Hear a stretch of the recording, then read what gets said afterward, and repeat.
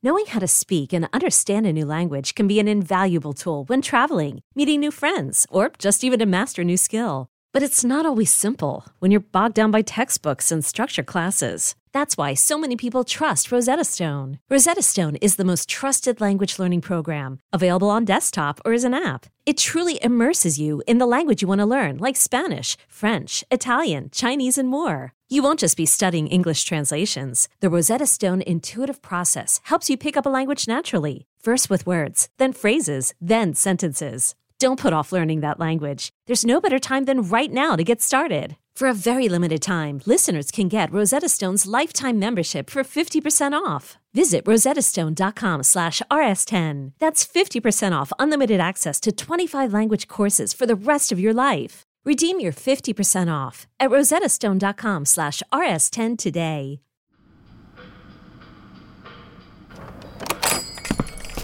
Hello, welcome, dear listener. Welcome to Radio Rental, the video shop of your worst, as in best, nightmares. I've missed you during our hiatus. As you can see, many things have changed in the store since I last saw you. For example, that shelf over there moved. Oh, I can't believe I almost forgot. I also found a secret basement. I know, how creepy. It seems too good to be true. I found it when we had to redo the highly soiled carpet. I will give you one guess as to who is responsible, and he rhymes with alibi. Anyway, the carpet was ripped out, and voila, here it was, a secret basement door. And I know what you're asking, dear listener. Have you ever actually gone down there? Well, no, I haven't actually gone down there. Why? Well, frankly, I was waiting for you, for one thing, and, well, I will go down, of course. It's not like I'm afraid to go or anything. So, off we go. Here we go. Oh, boy. Ooh, it's dark down there, isn't it? Not to change the subject, but how about I play you one of my scariest tapes from my secret collection as I collect myself? Yes? That is why you're here, after all. Okay. All right, here we go. I was 18 years old at the time. It was 2004. This took place at a small town public library. Our town is like about 10,000 people, so farm town for sure. A little backwards, slow, simple type of town. It was my senior year. I was working part-time at the library. As the high school employee, most of my duties were to help the children's librarian. I did a lot of my work downstairs in the basement. Aside from that, just general kind of checking books in and out, helping people get on the computers, just answering any sort of general reference questions. Being a small town, we don't really have a lot of homeless people necessarily, but we had definitely some very impoverished people who would come to the library just because it was a warm place, or in the summer, a cool place that had, a public restroom and things like that. We had a lot of creeps, especially where the computers were involved. Like I said, we were a small library in a small town, so on Saturdays, we would just have 2 staff members present. After we opened, I was upstairs to help my coworker just with kind of the general rush of opening, getting people signed into computers, getting things checked in, sorted, everything like that. So after I was done upstairs, I went to do my duties downstairs, which were putting away any sort of children's books that had been returned, just making sure things were okay downstairs. I went downstairs, the main stairs. I went to the cart where we would keep all of the books that needed shelved. And so I was just kind of sorting them into the order that they needed to be in for me to put them away. So I was standing at this cart for maybe 2-3 minutes. And then I turn around and there's somebody there in the doorway staring at me. Definitely startled by him. It wasn't totally unusual to be surprised by somebody down there, but it definitely felt off. He was maybe 10, 15 feet away in a big doorway that we had leading into the actual children's section. I don't know how long he had been standing there watching me, but it definitely felt odd and startling. There was just something so unsettling about his presence and just his mannerisms, basically just catching somebody blatantly watching you without you knowing. He had this intense gaze the whole time. He had these brown eyes and they're just very intense, like they were studying me. I kept doing what I was doing. I grabbed a stack of books to go and put away. I figured if he needed something, he would say something. And he didn't at first. He just kind of watched me. So he followed me for a little bit, and I just tried to kind of be natural, I guess. Like, I felt a little nervous, but I felt like I shouldn't let him onto that because there's really no reason for me to be nervous except that he had kind of startled me. Things just got progressively more creepy from there. Eventually, he started talking to me. Like, I didn't really get hit on much, and to have him just like be so blatant about it just seemed odd. There in the basement, there's nobody there. I had an employee upstairs, and there were probably a couple people on the computers, but otherwise, nobody else was down there, just the two of us, so it definitely felt kind of intimidating. Your brain definitely kind of jumps to all the things that could go wrong and all the what ifs. I have this one side of my brain that's saying, you're in danger, this is not right, you have to get out of here. But then I have this other side of my brain saying, he's just a dude in a public library. He's not done anything aggressive. He's not shown like he has a weapon or anything. I've never had a panic attack, but I feel like that situation was the closest I came. I just knew something was very, very wrong. So he was standing 2 or 3 feet away saying all these kind of creepy things.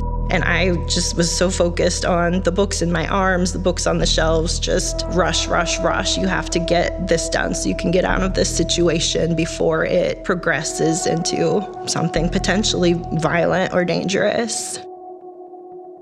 He asked me for my phone number, and I was so thrown off by that. And this was 2004, so it was pre-smartphone and social media and all that. I just mumbled some nonsense about it being unlisted, and he's like, oh yeah, your mom probably has you unlisted for a good reason. And it was just creepy. Like, who says things like that? And so I'm going about doing my job, putting things away. And he's like, how about you come and party with my people tonight? I was an 18-year-old kid. I was pretty naive and sheltered, small town kid. I don't even know what partying with his people would entail. I didn't know this man. I said that my boyfriend was in town for the weekend, and I had already had plans. I was gonna be busy all weekend. He just wouldn't leave it alone.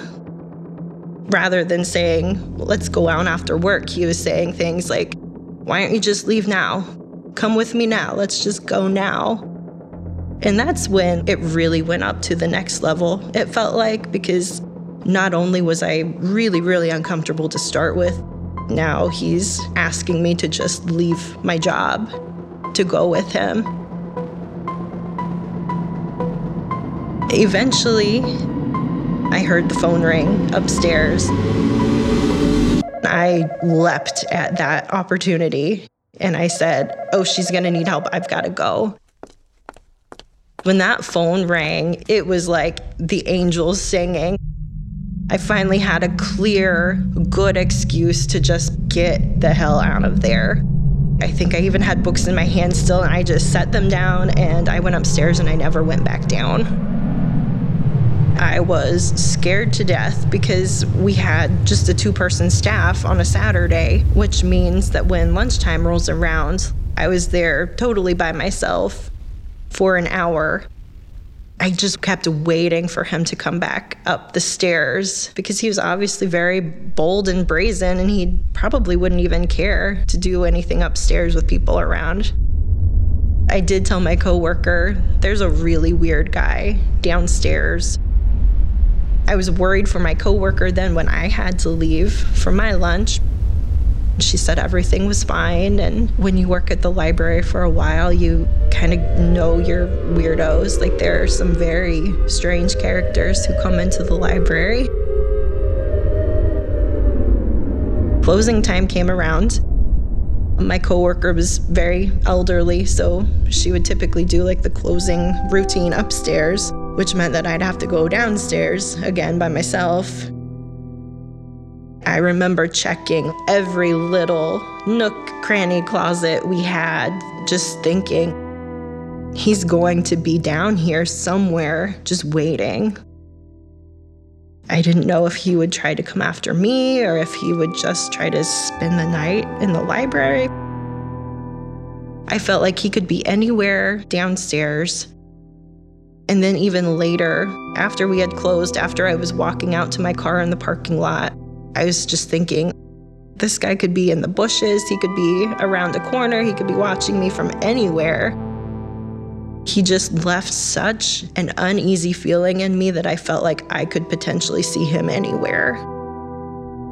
It was a feeling that I could only describe as like animalistic. I felt like I was being hunted almost. He had his sights on me, and it felt like he wasn't going to stop. I got in my car. I had to stop by the store for something before I went home. Even then, like in the grocery store, I felt like I need to let somebody know how I'm feeling right now because I'm feeling really paranoid. And I felt, again, like, well, he could follow me to the store. Nothing happened again, so I got home. Nothing happened again, so you kind of finally lull yourself into that easiness. I was convinced that I was totally overreacting. It wasn't as big of a deal as my brain had made it out to be. He was harmless, just a weirdo. Your run-of-the-mill weird guy. The next day, you could just feel an energy in the air, like something had happened. And being a small town, news travels fast. We had found out that there was a double murder, a double homicide that night. 2 bodies were dumped in a ditch out in the country. They were shot in the head. I think early on they were speculating that it was maybe a drug deal gone bad. I think they eventually ruled it as just being a robbery. But 2 people in our town were murdered. I was working in the library, and we got our local paper delivered. His mugshot was on the front page. I think they arrested him within a week or so. I'm not sure exactly how they discovered that it was him, but he had killed these 2 people. It just added up in my head, and I just knew this guy was clearly up to no good, and maybe I was kind of justified in my thinking all along. When I saw that mugshot and I saw those same intense eyes just glaring into the camera, I knew those eyes. It really hit me, like, this is real. This could have been me in the ditch. It's just crazy to think that that person was right there with you, like saying all these crazy, kind of intimidating things, and then goes off to do something like this, like immediately after, pretty much. There's just so many what ifs. What if I had gone to party with his people? Would those 2 people be alive still? Would anyone be dead? Would I be dead? It's one of those moments where you don't really realize the heaviness of the situation until afterwards. You realize you really dodged a bullet, maybe literally.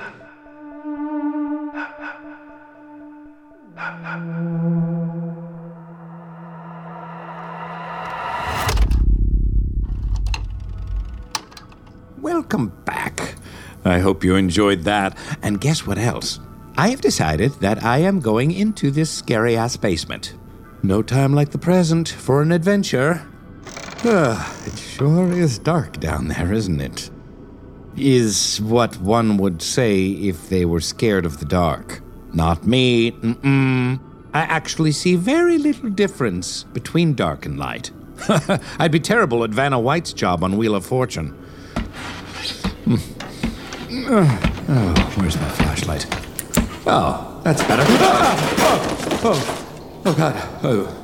Oh, my God, I thought that was a person. It's not. It's just a life-size cutout of Timothy Dalton. Looks like it might have been a promo item from License to Kill, the 24th most popular James Bond movie. Whew, what a relief. While I'm checking things out down here, we might as well pop in another tape. I assume I can trust you to push the buttons yourself? Here we go. Enjoy. Disfrute. Are you ready to shop? Rakuten's Big Give Week is back. Get 15% cash back at hundreds of stores, including headliners like Adidas, Ray-Ban, and Lego. Rakuten is how in-the-know shoppers get the best savings. They shop the brands they love and earn cash back on top of deals. During Big Give Week, May 6th through May 13th, the cash back rates are even bigger. I can't wait to shop for sunglasses and electronics. You can save on everything you need for summer, like clothing, outdoor gear, and travel. Join today for free and get an extra 10% cash back boost. That's an extra 10% cash back on top of the Big Give Week's 15% cash back. You won't see higher cash back rates than these. Go to Rakuten.com or download the Rakuten app. That's Rakuten. Rakuten. Rakuten.com. Shoppers get it. I was in my early 20s, liked to party, liked to hang out with all of my friends, go out drinking. I had a lot of excitement. I would do things that weren't necessarily safe all the time, but never got in any kind of trouble. I had no ties to any girls at the time. I had an on and off relationship, but very casual, nothing concrete. I wasn't involved with anybody at the time. I would usually just go to bars, meet girls at bars, and through friends and through work also. I never used any kind of dating services or anything like that. I would go on, I think it was either AOL or Yahoo Messenger or one of those, and I would talk to girls on there, but never met anybody off of those. The night that I did this, I was supposed to go out with some of my friends. For whatever reason, nobody wanted to go out that night. I remember it being really snowy. Lots of snow on the ground, and I had an SUV, so I could go places, but a lot of my friends didn't have that kind of a car, so they didn't want to go anywhere. So I decided to go online and chat a little bit. I don't really remember what her screen name was. It was probably something flirty. I do remember that she had a webcam, and she invited me to see her on webcam, which is what I did. She actually looked pretty cute. The resolution back then wasn't what it is today, so you couldn't really see exactly what people looked like, but you got a general idea. She wasn't that bad looking. Her and I started chatting. She invited me over. I said, yeah, why not? I'll come hang out. What do I have to really lose? So I wound up picking up a six-pack on the way over. She only lived maybe 15, 20 minutes away from me. Pull up to her house. It's a normal suburban house. She comes to the door. Immediately, I see that she's wearing an inordinate amount of makeup. Michael Jackson levels of makeup. And it was bizarre looking. Definitely saw that she was trying to cover up something. Scarring or bad complexion, very, very bad complexion. The only scarring that I could really see was on her chest. Almost like a burn victim scarring from what I saw. She was wearing a low-cut top. You could see that she was trying to cover up some scarring. My gut instinct was just to turn around and leave, but I wouldn't want to hurt somebody's feelings by just their appearance. What I was expecting was an average to above average looking girl. What I actually saw was a girl that just had makeup caked on her face.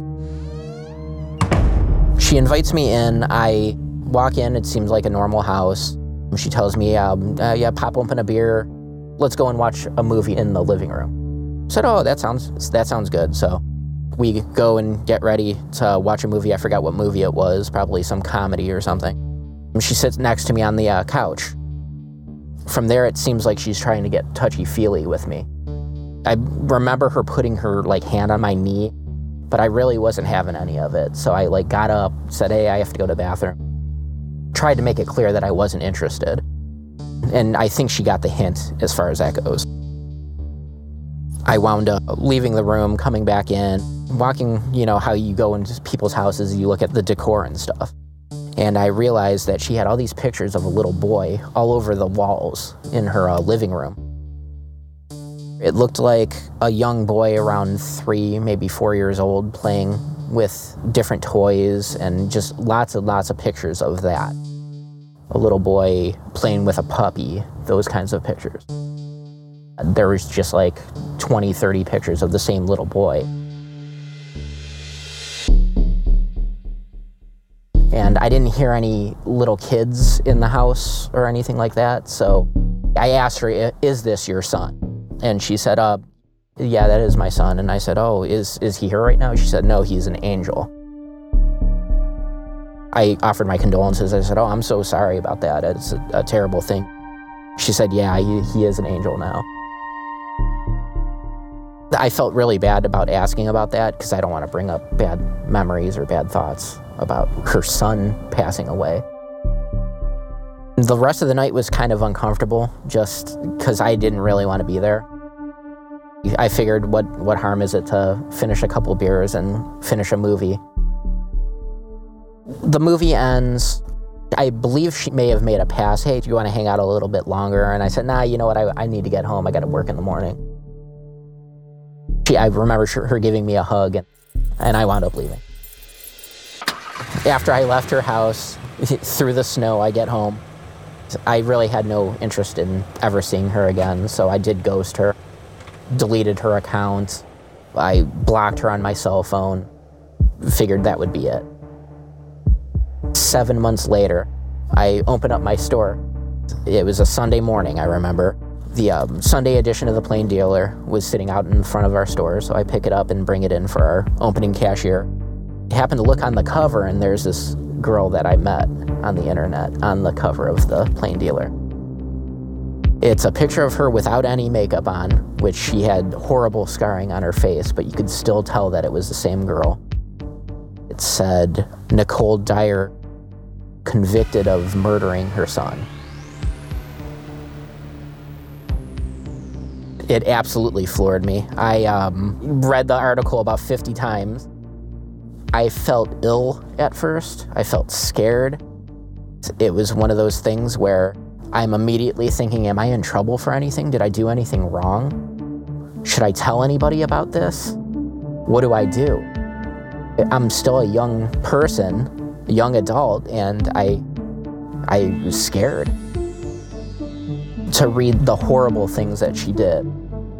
She got arrested for arson and I believe first-degree murder. They said that, if memory serves, that she strangled her son and murdered him, and then she tried to set her house on fire to cover up the crime. I believe that they didn't find any soot in her son's lungs, so that's what leads to that conclusion. When she was a little girl, she was involved in a house fire. Her undergarments caught on fire and it caused her to have these horrible burns all over her body. Apparently she got a settlement for that, where she was living off of that settlement for the rest of her life. And she almost recreated what happened to her with her son. What I would think is that she was still under investigation for murdering her son when I went over to her house. Are there cops outside, like, scoping people? I mean, I'm innocent of everything. I didn't do anything wrong. Especially now that I'm older, I know that I didn't do anything wrong. But at the time, it's like cops were looking at me going to her house. It is beyond freaky to me that she had all these pictures of this little boy hanging on her wall, staring back at her, knowing that she's the one who made him the angel. To be that close to evil was an eye-opening experience, because I've never been close to that kind of evil in my life. And that's exactly what she is an evil person. To find out that they did that to their own child is just super freaky. Another thing that freaked me out about it was apparently she did this so that she could go and meet guys on the internet and at bars, like me. The shocking part was that I was so close to somebody that evil. Did I think that she was capable of something like that? No. Your child is your entire life. My child is my entire life. He's the reason that I'm on this earth right now. And to think that anybody could eliminate that type of a person from their life just so they can meet guys, there's something very, very evil about that. Not many people could say that. They've been close to somebody like that.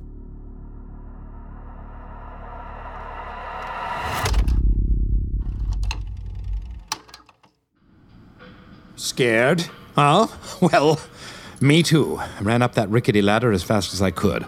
I think there's something a lot scarier than Timothy Dalton down there. Oh, that place gives me the creeps. But, well, I suppose it does have a sort of rustic charm. Do you think I could Airbnb it? I wonder. Romantic subterranean staycation. Or deluxe reverse treehouse. Oh. Or how about Love Crypt?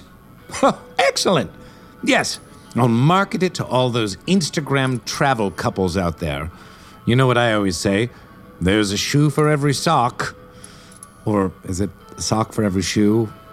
I don't know. Personally, I don't wear socks. Anyway, never mind. Thank you so much for joining me today, my fellow fear junkies. I will see you again next week.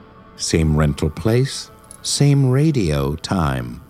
XOXO, comma, Terry Carnation.